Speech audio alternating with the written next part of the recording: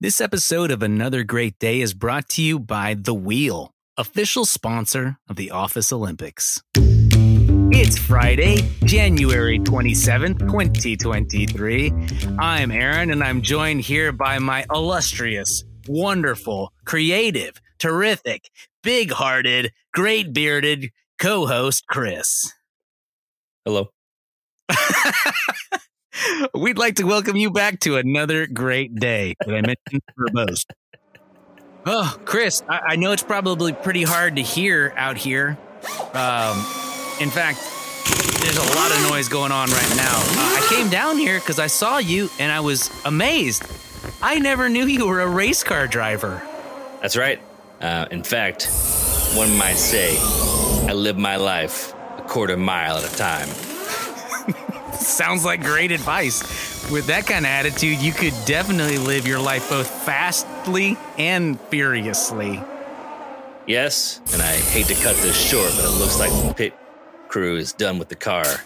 Doesn't matter if you win by an inch or a mile. Winning's winning. Got a jet. More like got a car, am I right?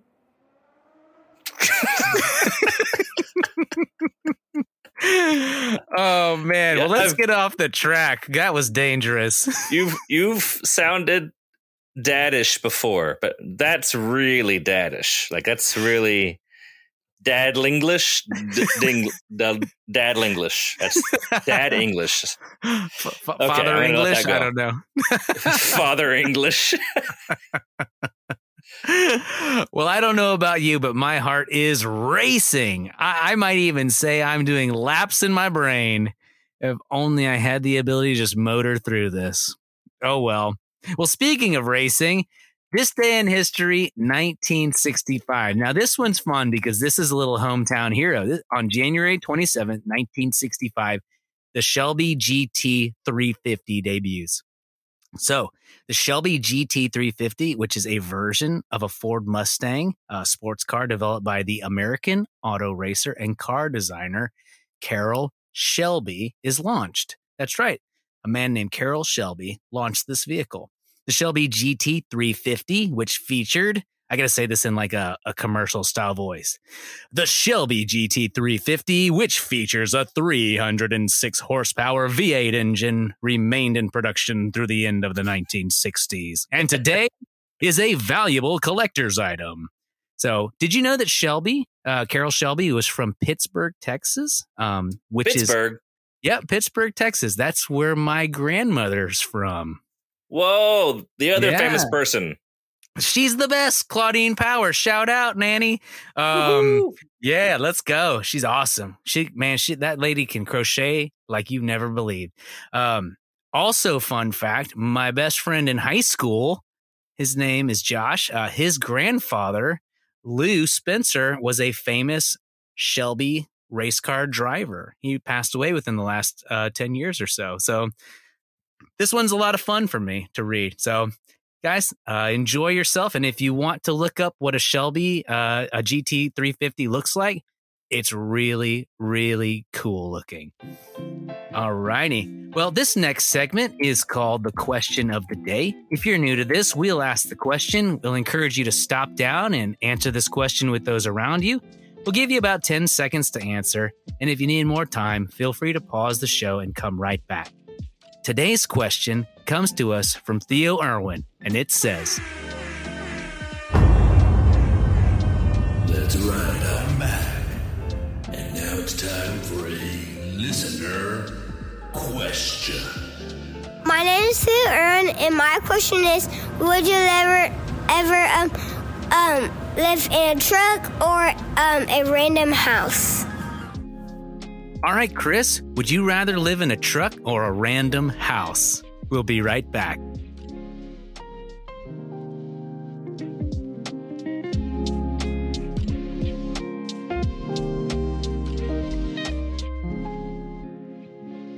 All right. Well, I know what I'd rather do, but, I like to put you on the spot. Would you rather live in a truck or a random house? And why? I have dreamed of converting a truck into a living item, a living shelter.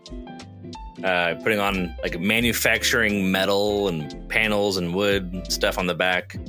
And they have these Toyota trucks with the little tents on top now and stuff, all these crazy things.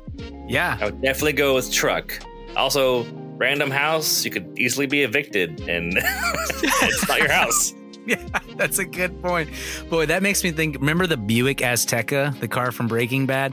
Oh, yes. That car was designed to be a camping-friendly car. They had these tent attachments that came with that, so you could attach a tent to the back of the Buick Azteca. I think I remember seeing those. I remember seeing it at the state fair at the car show its first year, and that was a big selling. That was going to be a selling point for it. Well, when you talk about living in a truck or a random house, I immediately think of truck, and I think of the Mystery Machine from the Scooby-Doo show. Yeah, right? Bubbles and all that stuff. But for me, I'm thinking random house. You know, what if it's an empty random house that somebody wanted you to move into? That's what I'm going to go with. So this is a random house that you're allowed to move into. You're not just living in somebody's house where they're, going to come home from vacation and you're there. I have a positive story about a guy living in a random house. Oh, well, let's hear about it. It is very random. The house. Wait. And now, random story time with Chris. So it is a random story. My friend made a deal with a guy that he would help fix up this house that didn't have running water. And it didn't have electricity for a while, but then he got it. So he was living in a house that was basically a tent, and for 2 years, and he did slowly improve upon the house, but it was quite a random house, and it. Wow. Yeah, it was. So it got better though. He had permission to be there, so it was the story you're speaking of. And that concludes today's random story with Chris. We hope you'll join us again next time. All right. Well, we hope you enjoyed discussing that question. We'll be right back with today's word of wisdom. Extra discussion question, Aaron. When's the last time you had to ask for help from a friend? Boy, can I go back to C and confess? If we're doing ACTS, I have a confession to make. I'm not very good at asking for help from my friends. I'm very bad about it. I know of a time recently that you asked for help from a friend. Oh, yeah. Would you mind telling me, reminding me? I can remind you about a time when you asked for help. Well, a couple of months ago, you called me and said, Chris, would you help me make this podcast? That's right. I did. I said, sure. That'd be so much fun. And here we are. That. Oh, my gosh. 50 episodes in. That's crazy. Right. So this week, we're talking about prayer during our word of wisdom. And today we're focusing on asking God for things, for help, or for stuff.